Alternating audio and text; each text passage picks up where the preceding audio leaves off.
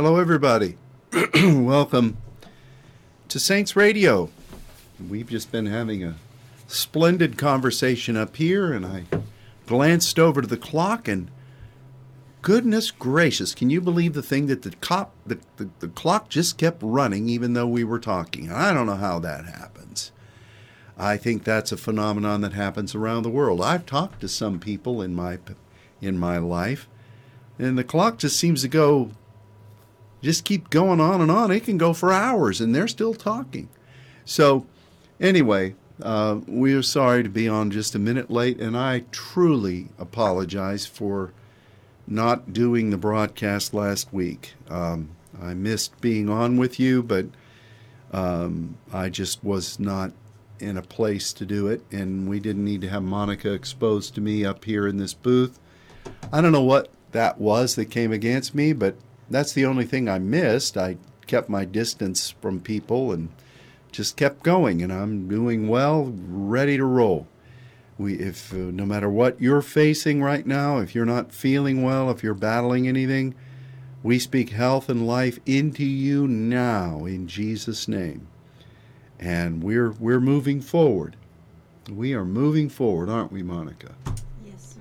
Yes, we are. We're moving forward even though we're sitting in these chairs. I have my black shirt here that I've been laying on in prayer since Sunday, according to Isaiah 58:5. You know, I was thinking about that, how strange this seems. But I was also thinking about how after all these years, God has never put it in my heart to do anything like that. And I don't ever remember us telling people to spread out sackcloth and lay on it. We're always wearing it, or, and that's fine. But to me, it has significance because God is speaking. Just about the time you think you've done everything that the Word would ask of you to do, He pulls something else out in the power of His Spirit, and it's a prophetic act. Isn't that great? That's great. Amen. You've got black on today, as do I. I'm going to turn the fan on because the fire of the Lord has descended into the room. And you could tell Monica was getting heated. I was about to go up in flames. Can you feel that? Yes. Thank you.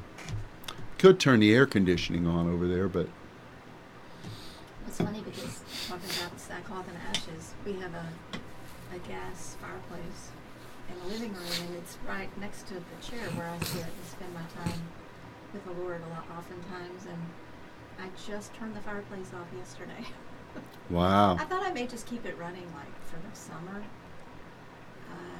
but for some reason it felt particularly warm yesterday Mm-hmm. when I walked into the room, and I thought, well, this is kind of ridiculous. Turn the thermostat down to 65 and keep the fireplace on. But it's kind of like in the summer when you turn the air conditioner on in your car and you roll all the windows down or take the top down. You get the best of both worlds. Yeah, that is a nice strategy. But I don't get ashes out of the fireplace, which, if so, I could spread those out and lay in a pile of those. Although I feel like I'm pretty much a pile of them anyway. But He does turn beauty from them, right? Friends, you've turned into Pile of Ash Ministries. We welcome you. Yeah, I haven't cleaned out my fireplace yet because every time I was thinking about doing it, it would get cold again, and I'd yank some of the oak from the back porch and start me a fire. The problem I have is this little fella named Levi that comes over to our house. He's eyeing that fireplace. He wants to get up in there and get those ashes, so Papa's going to have to get that cleaned out. I should have brought a whole bag of it up here and told people we've prayed over these ashes. Now you take them home, and boy, that would have been a gimmick of all gimmicks. We could have sold those. Send your best offering. We'll send you a vial from Pastor's Fireplace of ashes, holy ashes. Just playing. We would never do that. It's a thought, though. Some people just love gimmicks. I've never been a fan of them. But I do know that God gives, at times, prophetic directives. They're throughout the Word. The problem is that if He hasn't given the directive, sometimes people try to help God out, and they come up with their own gimmick, and they, they lead people in things that I'm sure God honors the faith, but the premise of it, he's probably looking at kind of sideways. But ashes, that's our ash talk for today. Or we could have done the ash fast and just smeared it on people's heads like Ash Wednesday, Could have done something like that.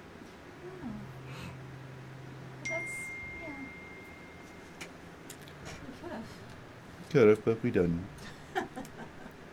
Thank God. This is an interesting week of fasting. Unknown caller. Oh, there's an unknown caller calling in, wanting to get some ashes. They want to be the first person to acquire holy ashes. Holy ashes, Batman. Actually, it's spam. Spam. Yeah, that demon spam. Boy. Did you, I'm sure you guys had to eat spam when you were little kids, didn't you? My mother never made us eat spam because it was a Monty Python joke. Spam a lot. The thing that they used to do, spam. Yeah. They did that whole routine about spam, about how it was fake food. Well, yeah. She did make me eat salmon out of a can, which was like, she might as well have waterboarded me. Honestly, there is no condiment you can put on salmon in the can that makes it taste edible. Honestly, when you're a kid, and she made me eat Vienna sausages. Those little weenie. Yeah, those little weenies. Yeah, and the kolaches. And it comes with a little pop-up top. So if the mother doesn't have time to make lunch, she can just stick a little can of Vienna sausages. Oh in your no! lunchbox. Yeah. Did you trade that when you got to school? My brother always ate all my lunch. He always took. I love my brother. He's got a heart of gold. But when you have a brother that's 4 years older than you, there wasn't a day that he didn't come and take my lunch money, or ask me for lunch money, because he wanted more. Oh my. Yeah. So it's not like I starved as a little girl. I mean, I would have done anything for him because he was my big brother, and you know how that goes. But yeah, so anything I didn't want, my brother would just swoosh by and take care of it for me. Wow. Yeah. Well, my mom wasn't much of a cook. She was just common. And so if we were really celebrating, she'd make a meatloaf. Woo! That was high living. Yeah. You smear that baby with ketchup. Woo! But that was our filet mignon, meatloaf. Once a week she'd make a hamburger that she'd coat in flour. It was kind of like a poor man's chicken fried steak. But it didn't look like what we have here. And we would eat chipped ham, real thin sliced ham sandwiches. That was a staple. We'd have that several days a week. I don't think I've ever had that. And every now and then we'd have spam. Now when TV dinners came, if you found them on sale, once a week you'd have a TV dinner. And I remember the Hungry Man dinners. How do you handle a hungry man? You know, and those were bigger portions. And once a month we'd get those. And then you'd have canned potatoes. And you'd have canned green beans. Never had salad. Never had... Growing up on a farm, you would think you'd have these things. We never had spinach. We never had broccoli. We never had any of that. I'm not complaining. Obviously, I ate. But that's what we ate. And the concept of proper nutrition went by the board. We'd drink water and milk. Once a week, I could have some Mountain Dew in a green glass bottle. That was my beer, as it were. And on that day, you could have potato chips with your Mountain Dew. But this was all budgeted out. And I didn't know any better. But none of that, much of that was not healthy. Yeah, unfortunately, I think our generation was raised on a pretty unhealthy diet. A lot of processed food. It's like we hit that time frame when processed food became the staple on the American table, whether it's a box macaroni and cheese or canned vegetables or canned meat. It wasn't until I had kids and they were 10, 11, 12 maybe, that I actually started gaining knowledge about nutrition. And it's like I can't tell you how many times I've thought I wish I knew then what I know now when my kids were little babies. And so I watch Kelly with her kids and the way that, I've taken Megan and Allie out to eat sushi, and to sit with them when they're popping that fish, that sushi in their mouth, it just delights me because I think they'll eat anything because they were exposed to whole foods at such a young age, and it is what it is. And I'm thankful for really the information and the knowledge that we have now and the access that we have to whole foods, because it has pretty much been transforming, I know, for me in my life. And even traveling, like next week we go to Brazil, and I know I've commented several times about how good the food is there. You get some pretty whole foods there. And in France, there's a lot of sauces and butters and stuff, cheeses and good things in France, which I will not deny myself. But, I'm already starting to think about just eating in another country, because your body gets used to certain things. But of course, you traveled to India. Honestly, when we were scheduled to go to India, my only fear was the food. And the Lord took care of that. And I know it wasn't because I had a fear of the food, but yeah. Anyway, we digress from speaking of more spiritual. So well, I don't think to our ashes. I don't think we ever started. I think we were just kind of goofing around with the ashes. No, we were talking about sackcloth and the significance of Oh yeah. This fast is really unique. It's only been this is the third day, but I know every day the Lord has been speaking something different to me, and it's kind of like a spontaneous thing. Like I went to this morning to, y'all might think this is totally silly, but I went this morning in to do my workout that I do before I come for prayer, and I usually listen to some kind of Kirk Franklin or some kind of jammy Christian stuff. And the Lord said, "No music today. You just focus on me." And so fasting music is kind of a big deal for me. So anyway, see how the day plays out. Yeah, it's part of what I'm doing so far this week. Part of what I'm doing is the sundown to sunrise fast. Part of what I'm doing. And that's going to change here in a couple days, I know. Tomorrow. But like, yeah, tomorrow is going to be very different. But this morning at 4 o'clock, I got my coffee. Thankfully, the Lord didn't tell me not to drink coffee. And I went in and sat in the chair in the dark. And yesterday morning, it was just prolific. God was just speaking in such a wonderful way. But today, I'm sitting in there and I'm praying in the Spirit. And I'm not hearing anything. I'm not sensing. And I thought, this is really strange. So I just sat there. And I don't know whether that's waiting on the Lord. I think so.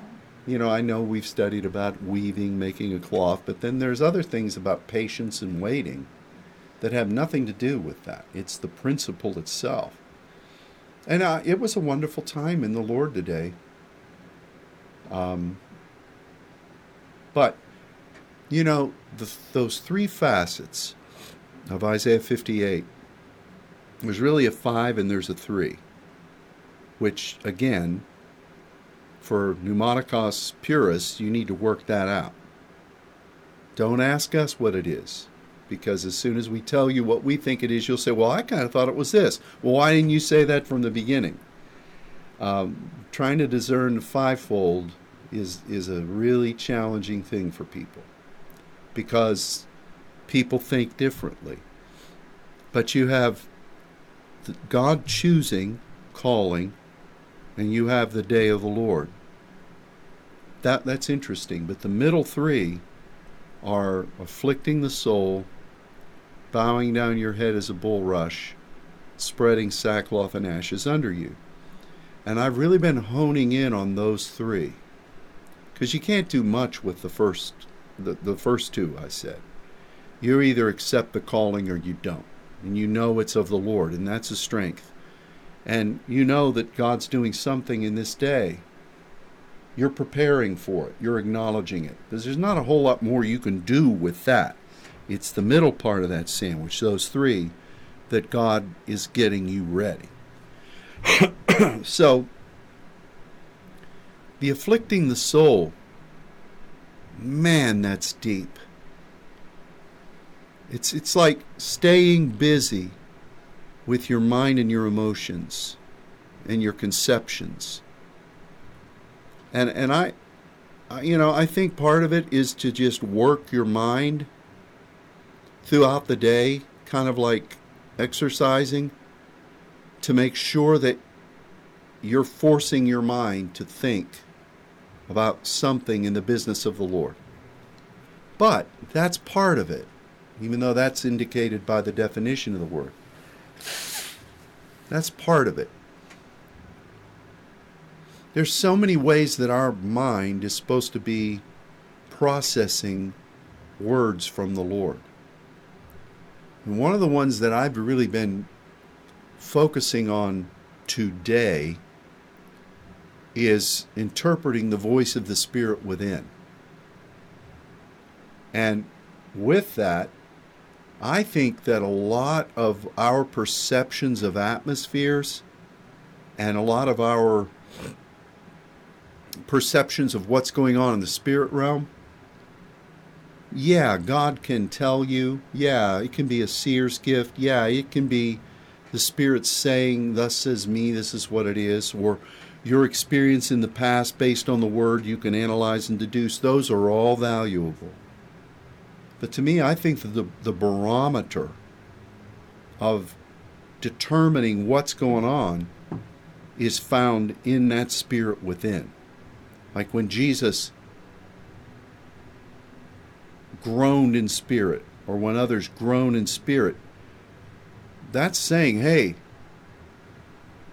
what's going on around here, your spirit within is deducing in conjunction with what God gave you to be, what He wants to use you in, and developing the interpretation of that sense is crucial for us.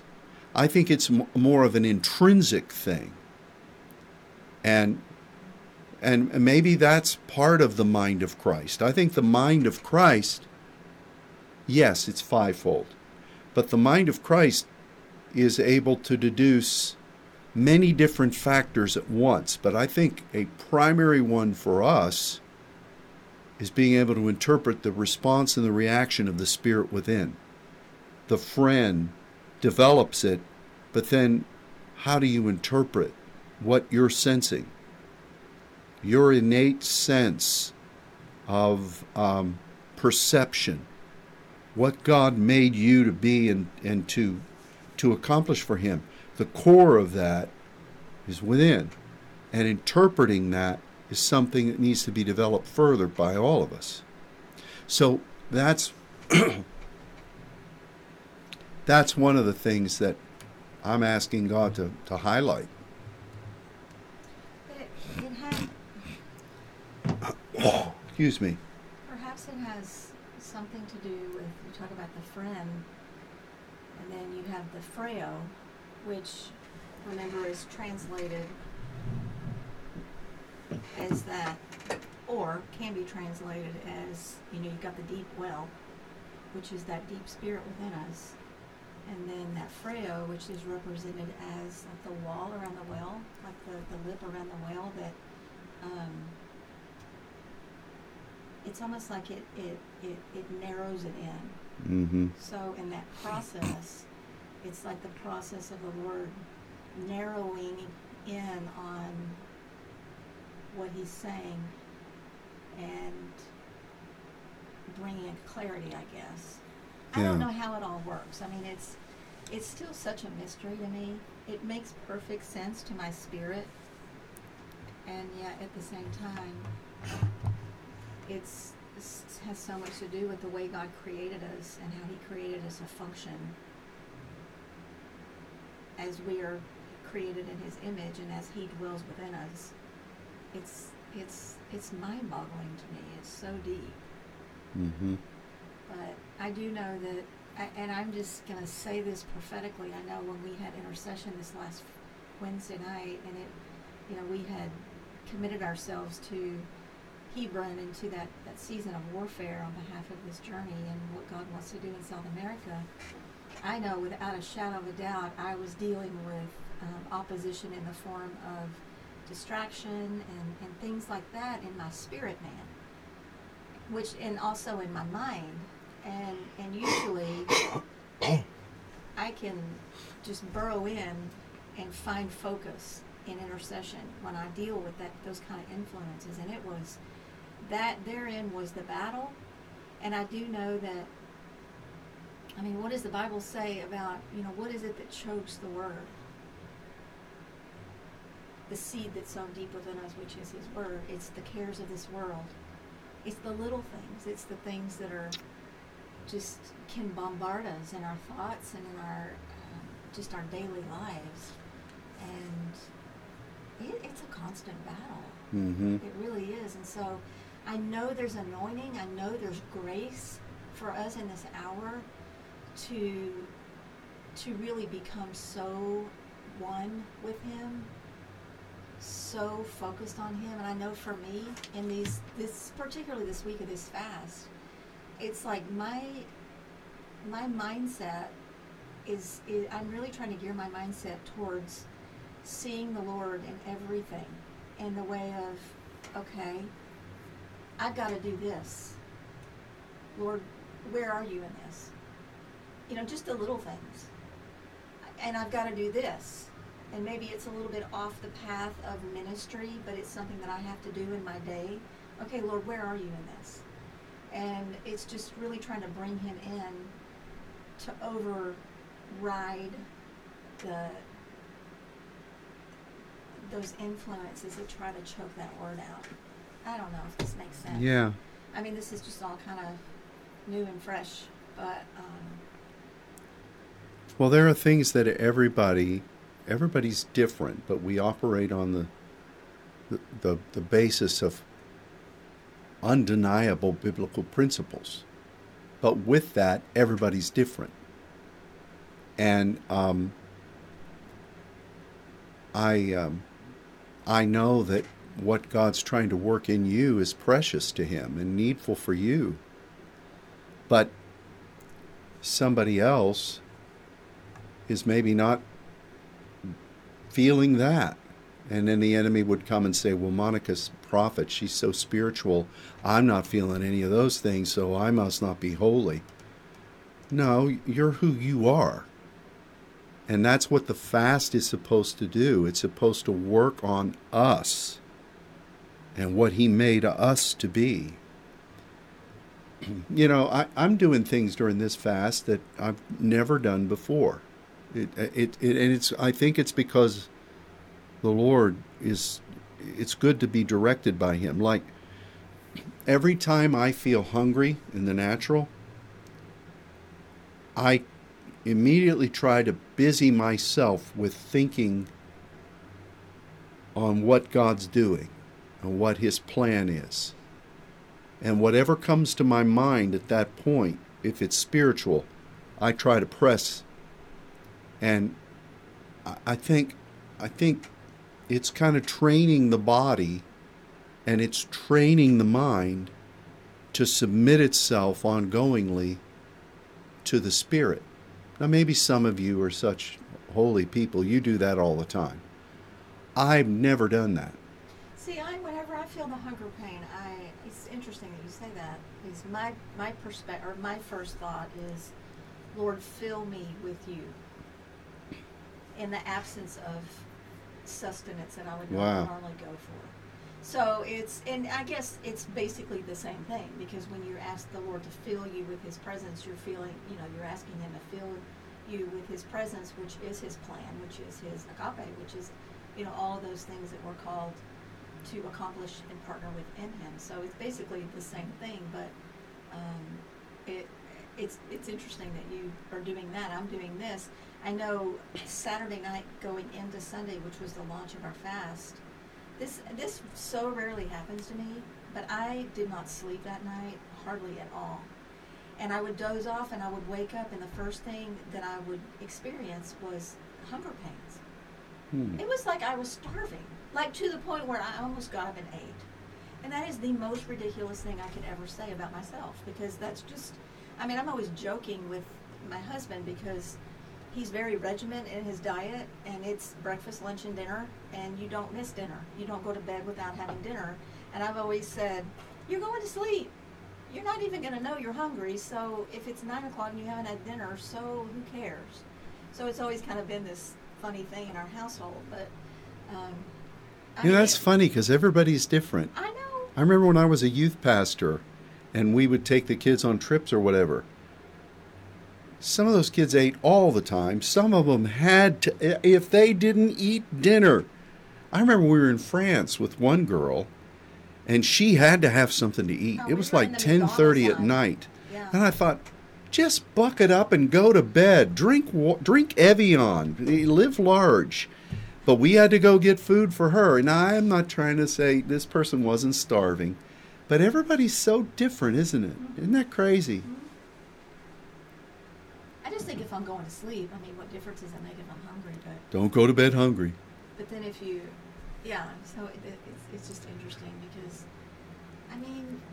what about Jesus when he was in, during the temptation, when he was in the wilderness, and 40 days, and 40 days without food or water, that's a stretch. Yeah, that is kind of extreme. And yet he did not turn those stones The 40 away. without water.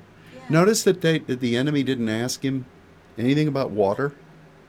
That's interesting. I never thought of that before. Yeah. I remember one time over the New Year, we did a water fast. Mm-hmm. And you only called a water fast from like noon until midnight. So it wasn't like 40 days. It was more like 10 hours.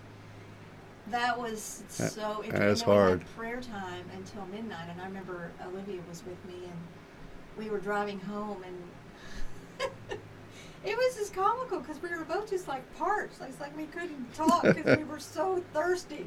But we were not going to take a drink until midnight. Well, it's funny because normally in other fasts, if I get hungry, I say, Lord, thank you for letting me be able to fast. and I drink water. That's the extent of what I do. So this is totally new for me with that. So I don't know. Everybody that God, it's like God is taking us down different pathways. But I really, this afflicting the soul. Like there are a lot of times, I'll just be honest with you, just transparent. All my life I have sensed things. It almost like something grips me from the very core of who I am. And when I was a kid, I never knew what that meant. And I still don't, even though now I know it's the spirit within. But I don't really know how to interpret that. And I'm asking God for that signature dimension of what He put in me, for me to be able to, through His Spirit, manage that a bit and interpret what's going on within the gizmo that He put within me. You know? What's that gizmo? I do not understand this gizmo. That, I shouldn't have said that. His Spirit within.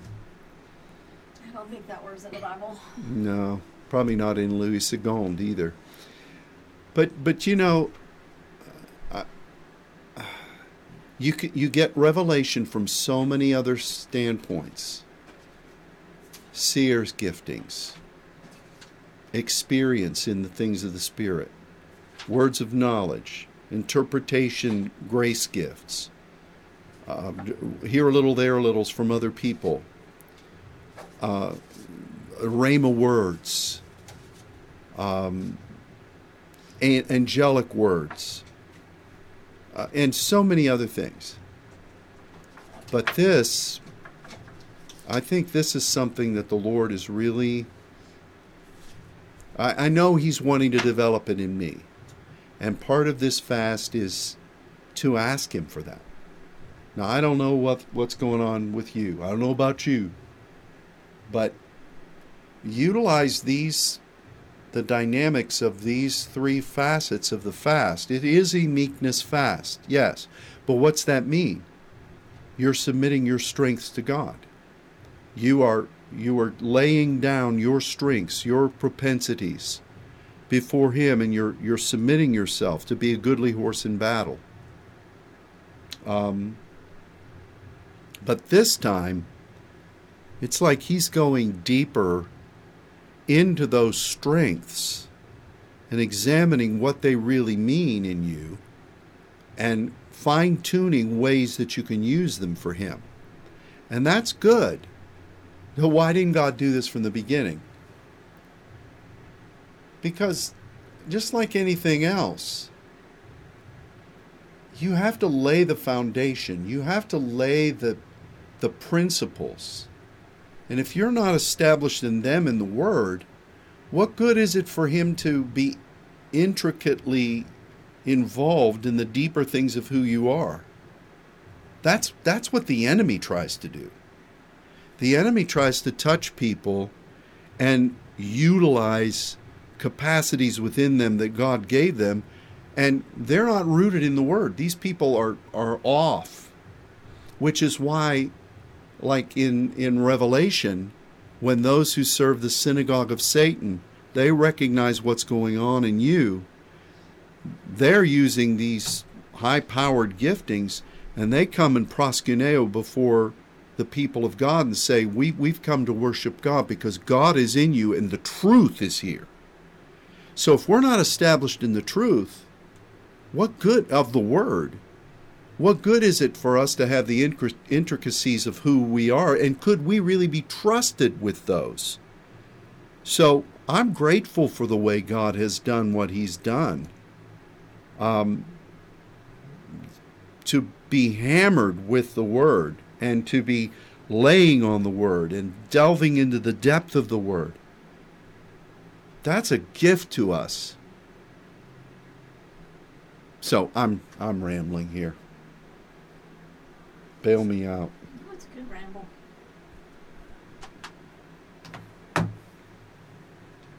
I think Now that second part with the bulrush, that's important too. Because the reed, the jealousy of the Lord, what we do personally, it's like the bulrush represents the stelos in the day of the Lord for a torrent of the kingdom to flow through you. And you're believing for that conduit of the kingdom to pour forth. But with that, all the ramifications of it, the papyri, the development of transcribing and distributing the word, the fishing line that goes into the bathos, but also God uses for war against Leviathan. I don't really know how that happens, because you read that in the scripture in Job and you think it means, well, how foolish would you be to think you can trap Leviathan with a hook on a line? You get a line, now I'll get a pole, honey. That's a hymn your mom probably knows. We'll do battle with Leviathan down at the fishing hole, honey, baby mine. It's not a hymn. But also, the fishermen, the line of fishing, the nets that were made from that. Those facets are all part of that bulrush. And there are other facets too, but I'm not going to take you into the weeds of it. Moses' basket being made out of that thing. So there was a resiliency and a strength to it that was different than any other kind of reed. Even the shape of it was like a triangle, a three-sided, which the Trinity, the promised seal of fulfillment. Nature proclaims the glory of God. That's amazing. But then this sackcloth, laying on it with the ashes. You and I have ministered, we've taught this, we've worked with the saints, we've participated with these things. Do you ever remember God directing us to lay on the sackcloth? It's like he flicked the switch and said, okay, it's time for this now. See this. But then you look in the scripture and you see David laying on it, others laying on it. And I think it's time for heaven to come to earth. It's time for the kingdom to come in a way beyond what we've known. And it's like God has saved this directive for us, this ancient directive for now. So embrace this. See what God will do.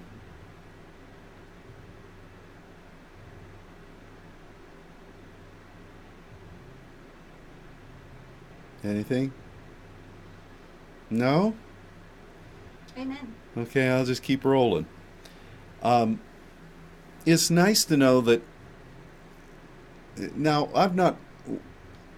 I didn't teach a lot of these things. I just did the elemental stuff about sackcloth with the Brazilians and talked about meekness and I did talk about the day of the Lord and prophesied it over the continent down there. But it's nice to know that they're fasting with us this week. Should be interesting.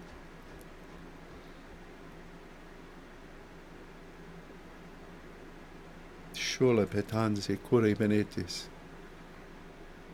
Bonamet. Hallelujah. So tomorrow, you announced this on Sunday. Do you want to tell these kind and pleasant folks what we're doing here tomorrow? Sure. Tomorrow is our midday between the beginning and the end of this fast, and we've been called to somewhat of a total fast. Whatever that means for you. It could be water only. It could be fast water. It's just whatever the Lord leads you to do. but we would like for everyone to honor that directive before the Lord and throughout the day and the night. If you're like me and wake up and you're starving.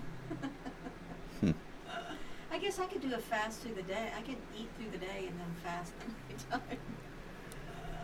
People probably have done that before. That's kind of silly. I'll just fast from sundown. Well, yeah. Anyway. And then we will be meeting here in the sanctuary from 6 to 7 Dallas time for a time of intercession. It's somewhat of a mandatory time of prayer if you're going on this journey, if you're part of this team. But also we're asking the rest of our congregation, those that are called, to stay and really man the house, because that is as significant as those going out. It's so important that we have those that are standing as pillars here in the temple in intercession. And I'm not really sure what that time of ministry is going to look like here, if we're going to have any kind of congregational gatherings or fivefolds or whatever. We haven't talked about that, but it's just really important that those that are remaining, and I say that for the church in Florida. I know a good majority of our church in Port St. John is coming to Brazil, but then they have folks that are staying back and holding the fort down. So tomorrow night we'll be praying, and we have offered to open up a Zoom Connect for anyone that wants to join in during that prayer time with what's happening here in the sanctuary. That's totally optional. And I know at some point we're probably going to want to pray for the team and pray for those that are staying back. So I don't know if that'll be tomorrow or on Sunday. We'll do that on Sunday. On Sunday. So it's just an exciting time to be serving the Lord in the midst of His army. And Yeah, you're right. I mean, there are some things that need to happen here while the international team is gone. But I learned a long time ago as a pastor, I'm still learning this, that you don't announce things too far in advance because people get confused. And it also stops you from being able to make adjustments, because people forget most of what you say, but if there's one thing you say that you then make an adjustment, they'll remember that. We've had that with the Saints Network. I can tell you this from the beginning. I mean, I can remember back to, I think it might have been the first time that you went out, and I think it might have been to New York, to minister with Pastor Fulton. Went up there we met Fulton, but we were dealing with Donald Lee, but I remember Chinese guy. That, I mean, maybe that wasn't the first time. I'm sure you took vacations. No, I think it was. You took vacations and things like that, so you were away from the pulpit, but not very often.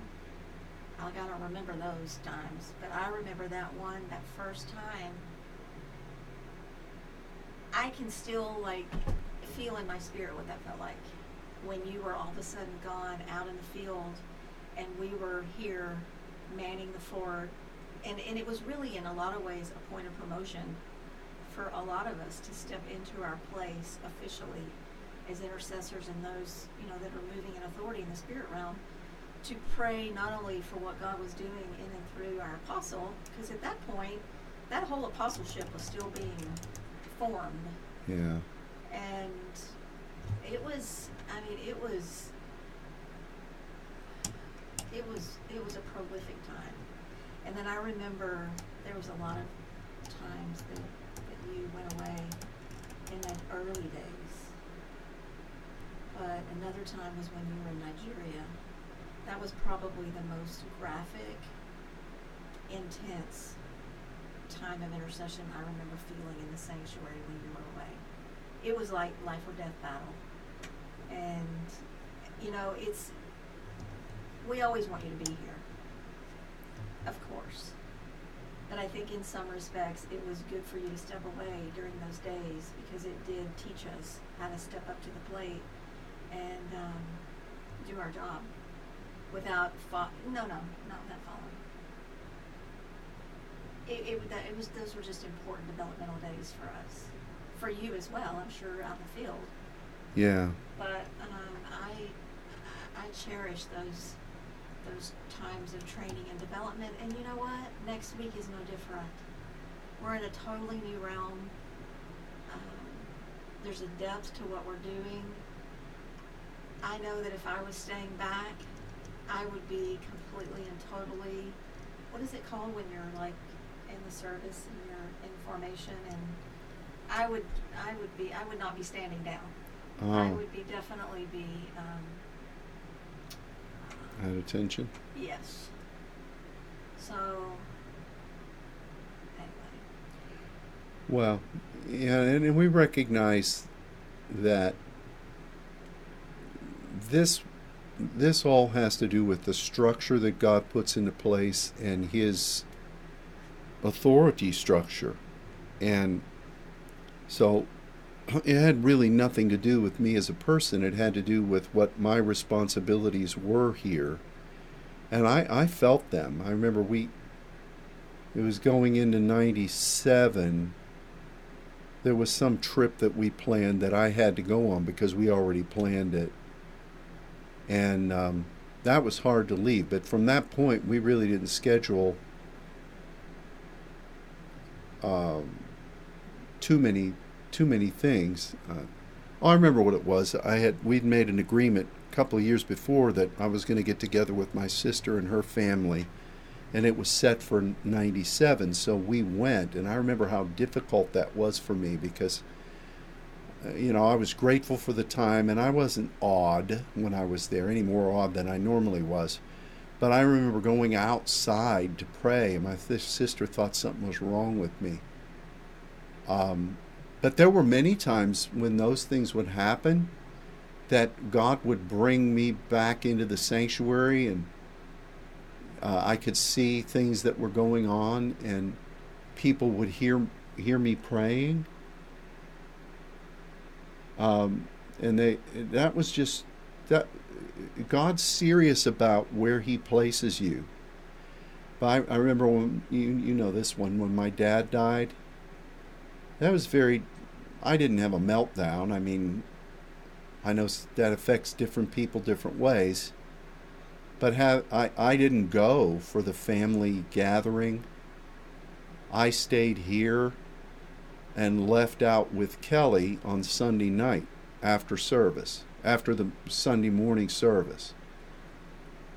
But I remember being gone and then coming back and how good it felt to be back here. But it's all about God's placement and you functioning in Him, and there have been seasons of development that God has tried to work in each of us so we can be more effective. And I know a lot of people got confused over the years because for them it was all in a good way about experience or being in the midst of this atmosphere or that atmosphere, and people like to chase that. But through it all, with all of the things we've encountered, with all of the ways God's moved,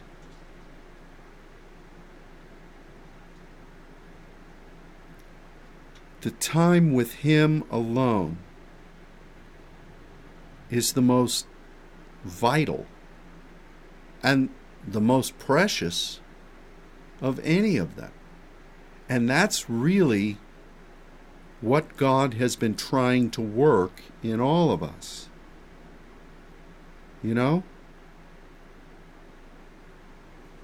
It's the still small voice that's most important.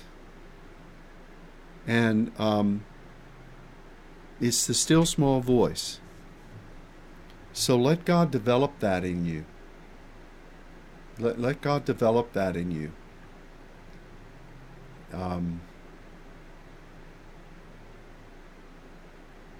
all the other things are wonderful too. Oh, but that's the apex, for sure. I mean, I think about that every day, throughout my days, about how thankful I am for his abiding presence.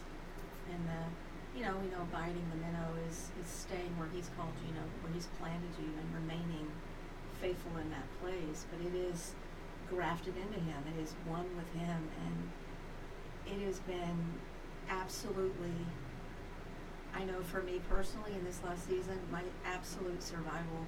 I do not know how people do it outside of God.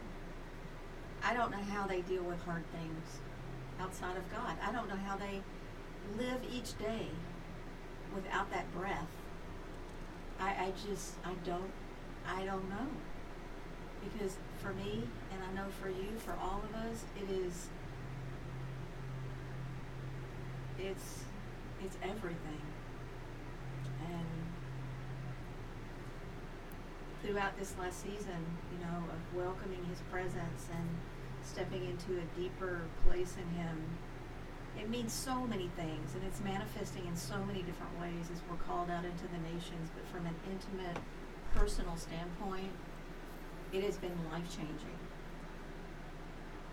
And that's from that's speaking from somebody that has been walking this for 25 years. Mm. It has been a life-changing season of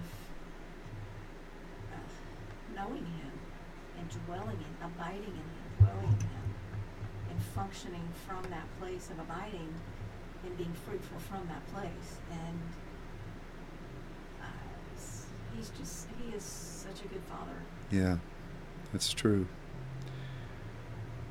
And, he has led us, and I always ask him to forgive me for ways, and I know that there have been many, where I have not heard properly.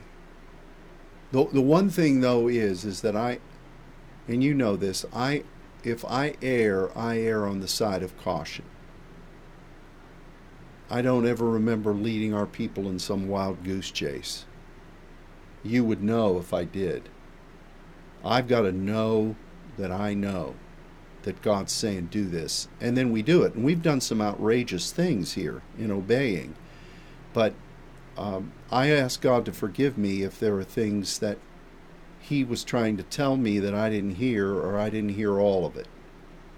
And that's another part of this fast. I want to be able to know the voice of the Lord. And you think about the friend of the bridegroom who prepares the way of the Lord. He stands, or she, and hears. And there's a voice of one. You do realize that's what God is training you for? Not necessarily to be alone, but for that facet within you to be strong. If we can have the voice of one in a crowd of saints who also have the voice of one, then all of us are expressing ourselves as a symphony before the Lord. We all don't have to be trombones. We all don't have to be violins. We all don't have to be flutes. We all don't have to be timpani, as much as we love that. But if we could all be the voice of one, standing and hearing, that is an army of the Lord that cannot be defeated. And I've said this in different ways. The strongest measure of faith I've ever felt in my life has been on behalf of our purpose. The purpose God has given. There is more efficacy of belief generated in me from that than any other thing. And I don't know why I'm thinking to tell this story, but a few years ago, I had to go to the hospital, and I just didn't have a choice. and some of you with all your remedies and your elixirs and things, still there are times when you've had to go. We don't like it. We don't want it. I don't ever want to go again. I'd never had to go to the hospital in my life, except for the day I was born. But I had to go then. And there were some challenges that were going on with the surgery I had. And I remember one night after I had bled a lot, I got up to go into the restroom to get rid of some more of the blood. When I came back to the bed, death had entered the room. There was darkness, but it wasn't evil. It was death. And I knew I was in a major hospital. There were probably people dying at that time. Death entered the room, and it kind of shocked me, as you might imagine. And I wasn't afraid. I'm just telling you what my spirit felt. And I said to the Father, I said, Father, it's not my time. You have much yet to do in our mission. And I don't know why this is here, but it needs to pass by me. Your hand needs to be covering me now, and this needs to go away. But I can't describe the feeling that I felt when that wall of darkness entered the room. I almost felt like something, like sometimes what you feel when you're in warfare in the spirit realm as an intercessor. It was almost like I could feel something pulling on my chest. I could feel my spirit within being dislodged a little bit, almost like quaking. And I could feel like a powerlessness, like my body, who I was not in control anymore. And I wonder if that's not what it feels like to die. But when I said that, which was orchestrated by God, because the angels were in the room with me. That was the weird thing. There was an angel that stood by me the whole time I was in there. And he wasn't doing anything. Well, I'm sure he was doing something. So I knew that this was orchestrated by the Lord. But when I made that statement about God's hand and us, our mission, this thing went back out the way it came. But I was affected by that, by the experience. It wasn't fear. I wasn't afraid. I was trying to interpret everything that I felt. And so then I take this, and I've thought of it this since then. This is kind of a morbid topic. But if we're supposed to die daily, if we're as prophets supposed to die, those factors that I felt when death entered the room,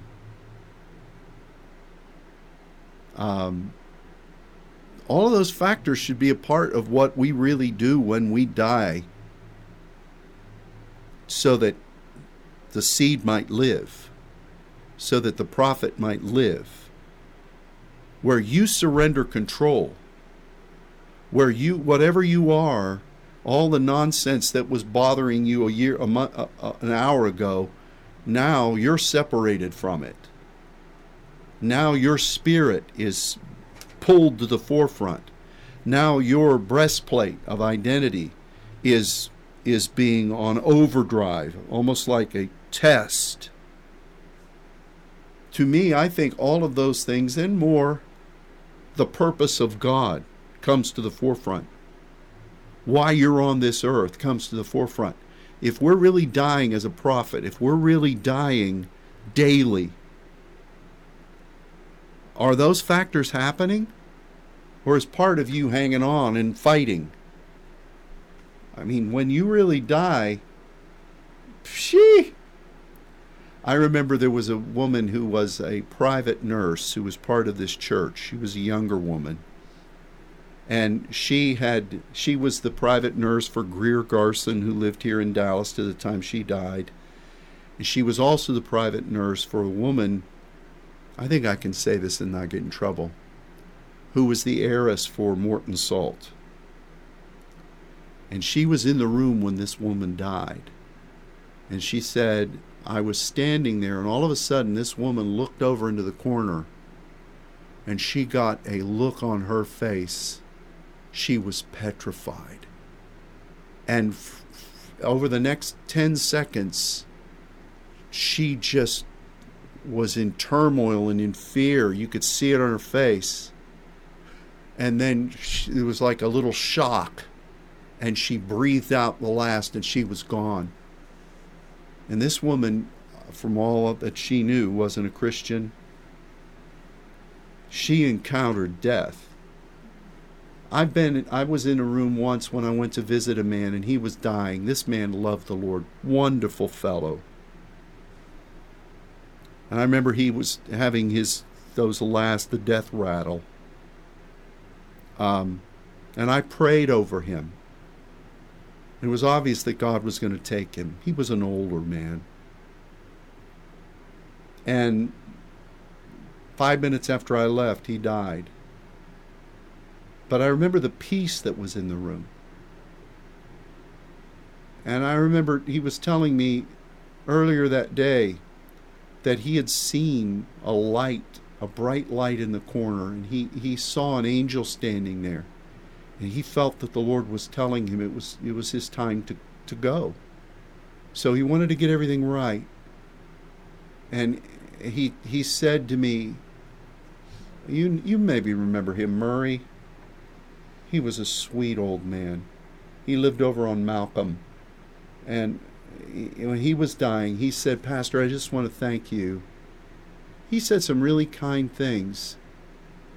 He thanked me for the way that maybe as a pastor I had helped him when his first wife died. And, he just said some nice things. But he said, I just want to say this while I'm still here. So none of you are going to die right now.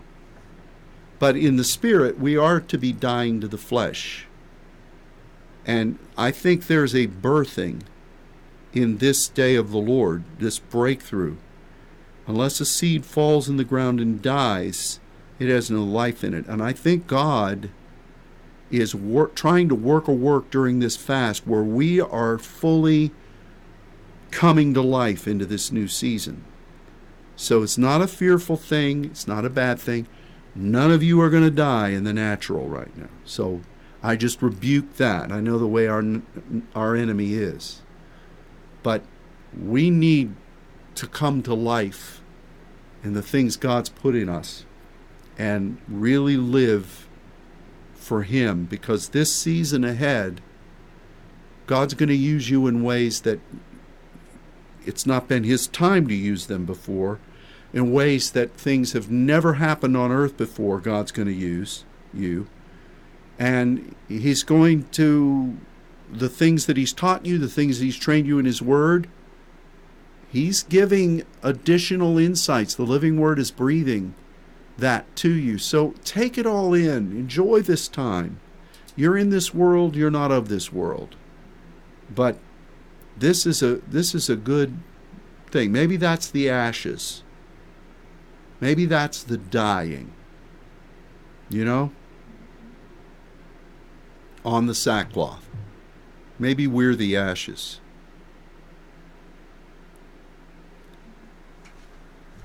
I left that up there. Our screensaver came on. We were seeing a part of Alpha Centauri that probably a couple of those planets we're going to be ruling and reigning in. I like looking at that. It was kind of mesmerizing me. I know. But I've got to pull the screen back up and see that we have now gone 4 minutes over time. Can you imagine that? We're getting paid by the job, not by the hour. We need to get off of here. We're not getting paid at all for this, except in heaven.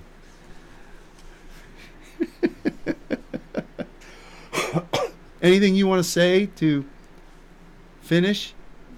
No? Okay, then. We're happy fast. Happy fast, happy life. Happy fast. Seinfeld. table of four.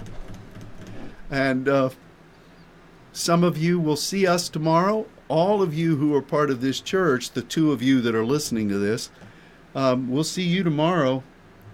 But till that time, God bless you all. And we'll see you soon.